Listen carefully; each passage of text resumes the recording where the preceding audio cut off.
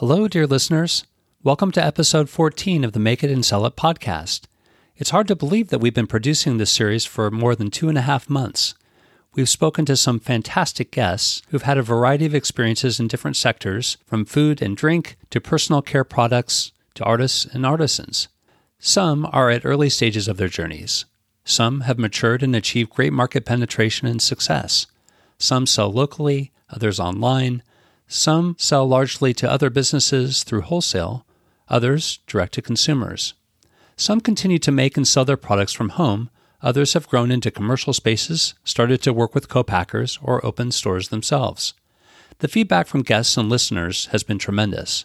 There seems to be great interest in home-based production, and we've had close to 700 downloads to date. Thank you all for taking your time to listen and support this venture. It's been a lot of fun and educational for me, too. In the very beginning of this series, I explained that most episodes would be interviews with home-based producers. However, I also reserve the right to do special episodes on special topics. This is one such episode, based on a question and concern from many listeners, which is how to get over that initial hump of starting a home-based business. I would therefore like to dedicate the next 3 episodes to this topic, going into greater details about the nuts and bolts of the startup process. The big disclaimer is that I'm not an attorney, an accountant, a life coach, or business consultant. Instead, I will address startup questions by sharing some personal experiences in starting my own home-based production business. The benefit is that these experiences are fresh in my mind, so hopefully will be relatable for people who are thinking about starting their own businesses. Again, though, please treat these reflections for what they're worth, actual reflections and not legal or business advice. Today's deep dive will be about one crucial step in the startup process, getting the necessary permissions to produce goods from home, at least as it relates to laws and regulations in the United States. In the next episode, I will talk about the actual preparations that I've made so far. Finally, the last episode of the miniseries will be about the culmination of this journey, at least initially, with the big reveal, in which I will talk about the initial products that I'm preparing to sell locally, on Etsy, and on my own e-commerce website. I hope you will stick around to hear about this entire exciting adventure. Hi everyone, this is Corey Hyman, host of the Make It and Sell It podcast. This is a show about entrepreneurs who develop new products and then produce, sell, and distribute these products themselves. This field is wide open and can be a fantastic opportunity for anyone who has the passion, skills, and persistence to succeed. Why do people do it? How do they do it? What can we learn from their experiences? Stay tuned to find out if this career path may be right for you. As I have had conversations with aspiring entrepreneurs about starting their own home-based production businesses, I hear a few common responses. The first is what I would call the deer in the headlights response. This is when people start thinking about all the things that they need to do to get started, and then feel so overwhelmed that they decide not to get started at all. This is a bit heartbreaking, especially if they have good ideas. Yes, there is some paperwork involved in getting started, but this is a finite process and has an end. The second common response is the bull in the china shop response. This is the person who is so eager to get started with actual production that she ignores some important steps in the process. This is obviously risky and can cause bigger problems in the long run. Instead, I recommend a third path, or the one that I would call the enthusiastic explorer. This is the person who is thorough enough to conduct basic online or book research and reach out to others about their experiences to make sure that they are operating within the necessary legal and regulatory guidelines and with the clarity and safety to produce the products themselves and protect their customers.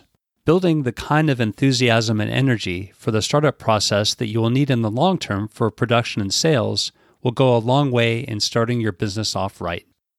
When I began thinking about my own home-based production business earlier this year, I started with 2 big questions. First, how do I want to organize myself? And second, what do I want to produce, at least initially?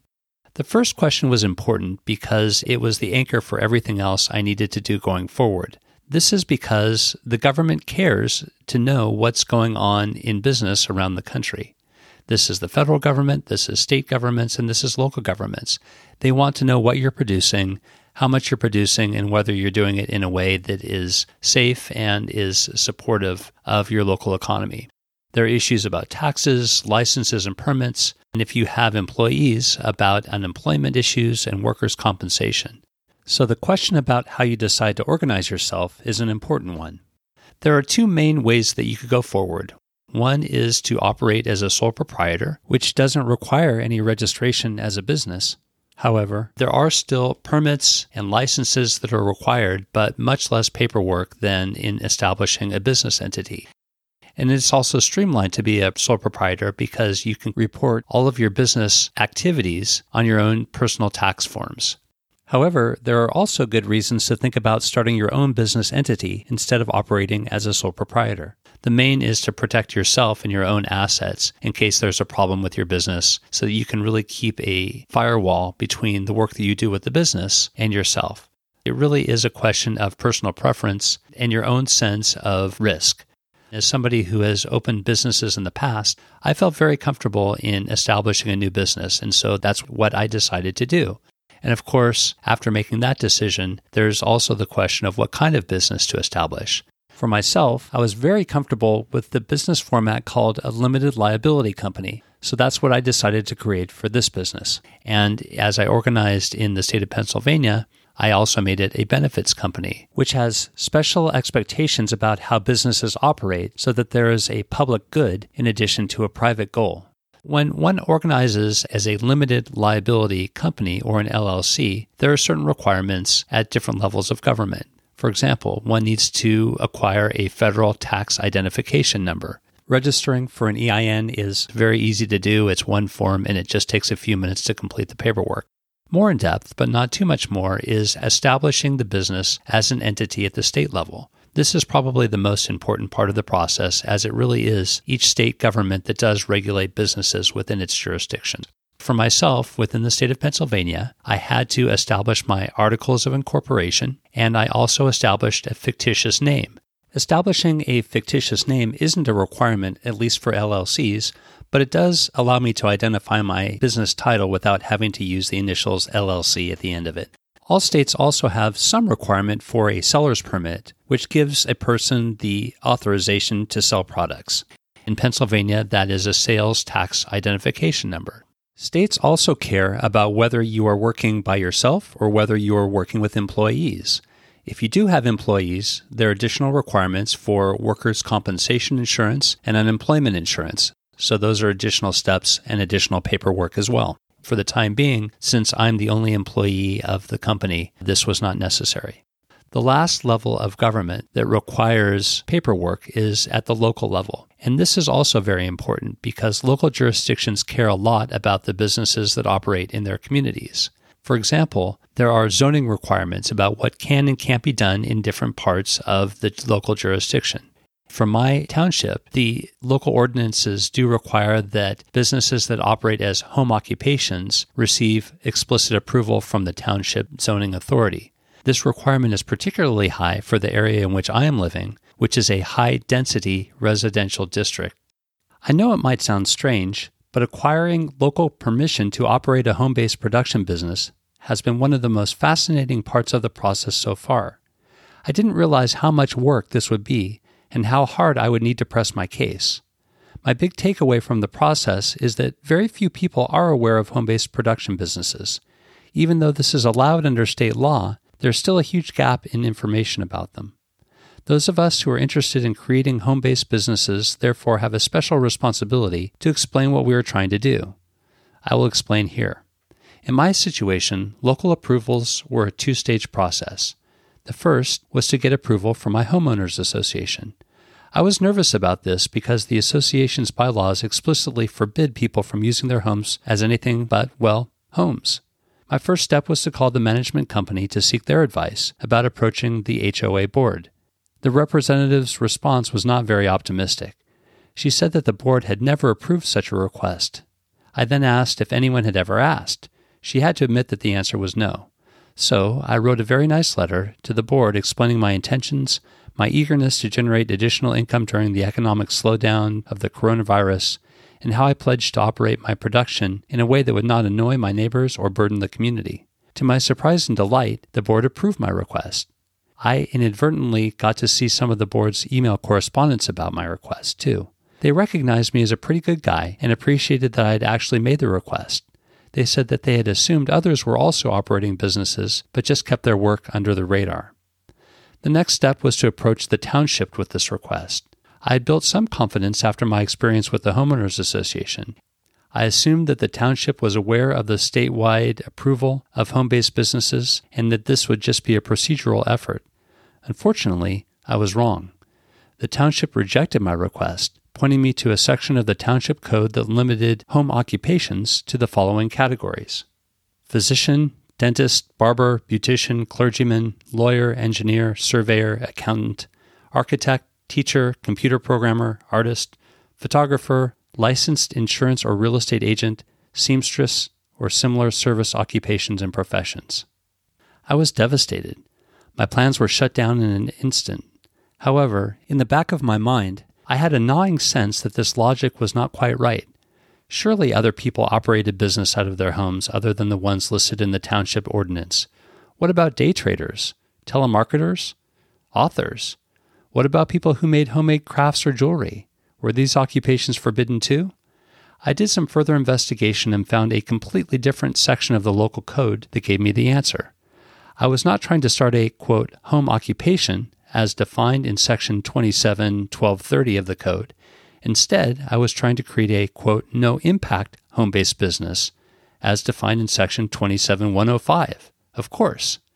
Specifically, the code states that no-impact home-based businesses shall be permitted as long as the business satisfies the following requirements: compatible with the residential use of the property and surrounding residential uses, employ no employees other than family members residing in the dwelling, have no display of sale or retail goods and no stockpiling of inventory of a substantial nature, have no outside appearance of a business use, including but not limited to parking signs and lights, not use any equipment or process which creates noise, vibration, glare, fumes, odors, or electrical interference, including interference with radio or television reception, not generate any solid waste or sewage discharge in volume or type which is not normally associated with residential use, be conducted only within the dwelling unit and may not occupy more than 25% of the habitable floor area, and not involve any illegal activity.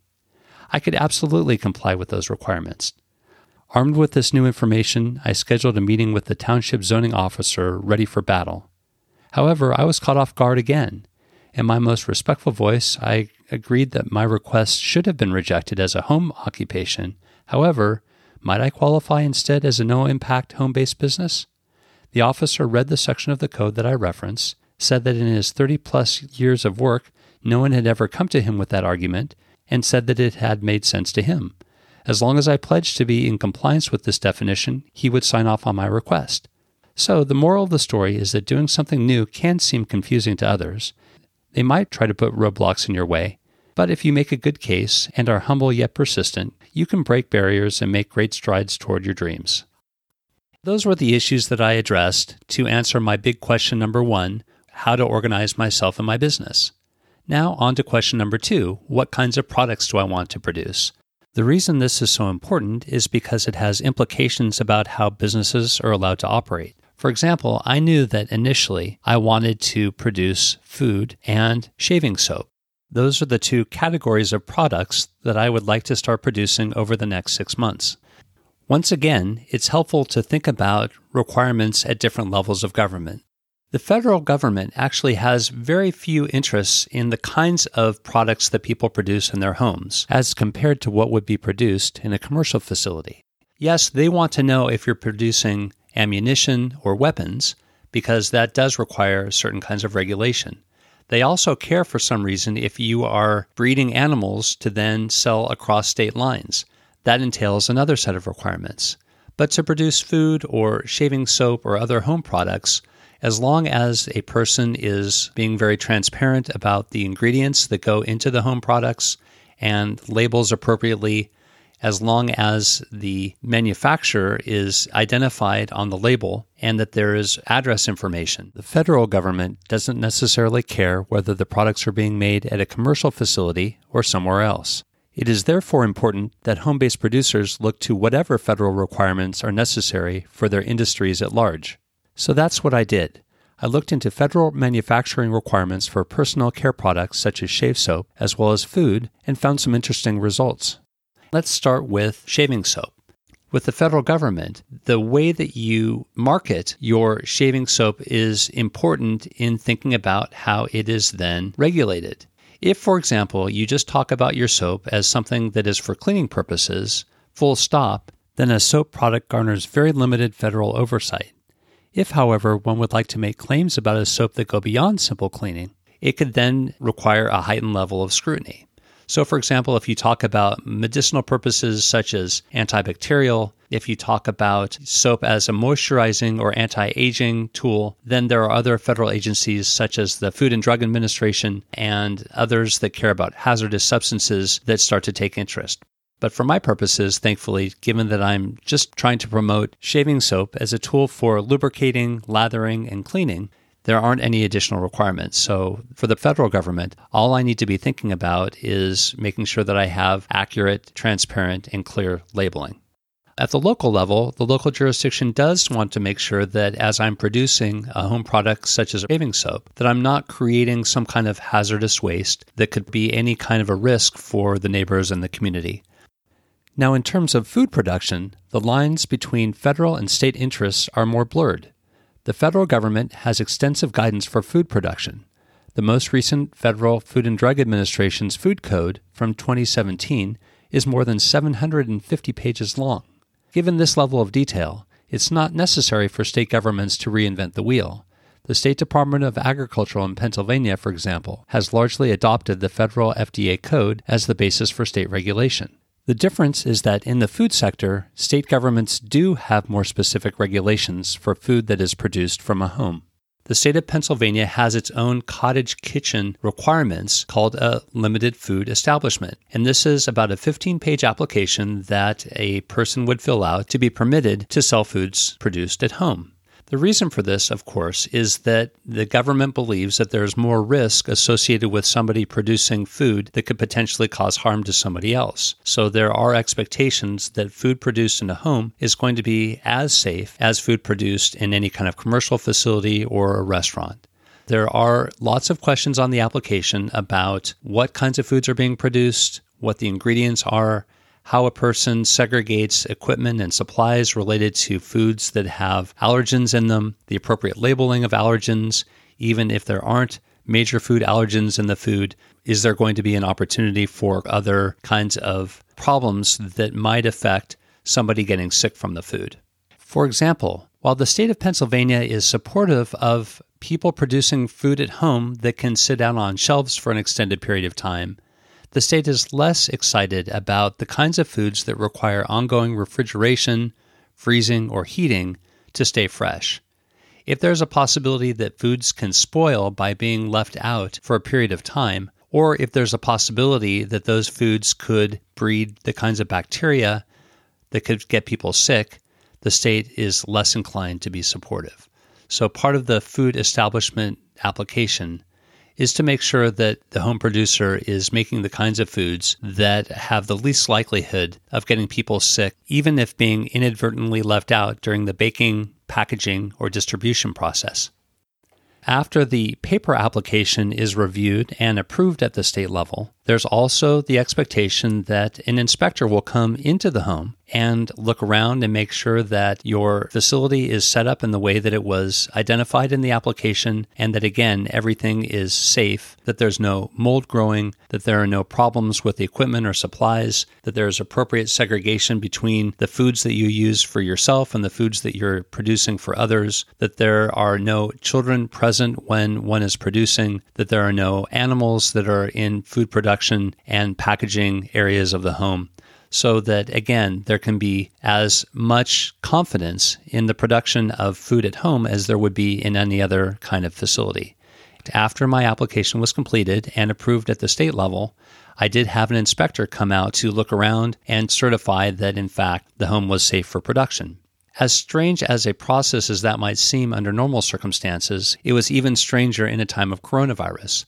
With concerns about possible coronavirus contamination, the state has excused inspectors from examining equipment in detail so as not to stir up any possible virus cells in a home.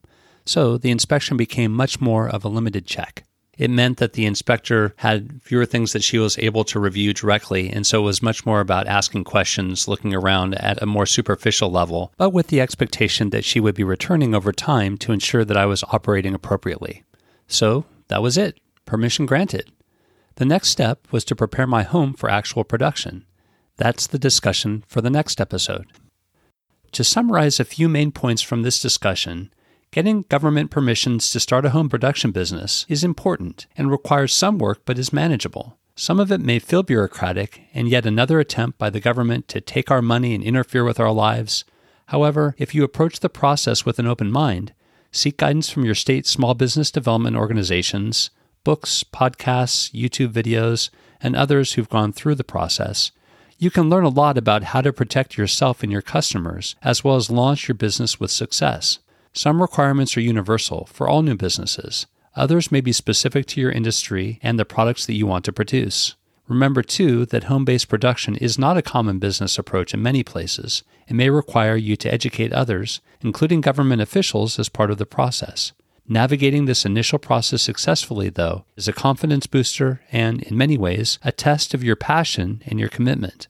So don't be daunted. Take a deep breath and take those first few steps on your journey to entrepreneurial success. Thanks for listening today. This has been the Make It and Sell It podcast with Corey Hyman. Please subscribe, let us know what you think, and stay tuned for future episodes.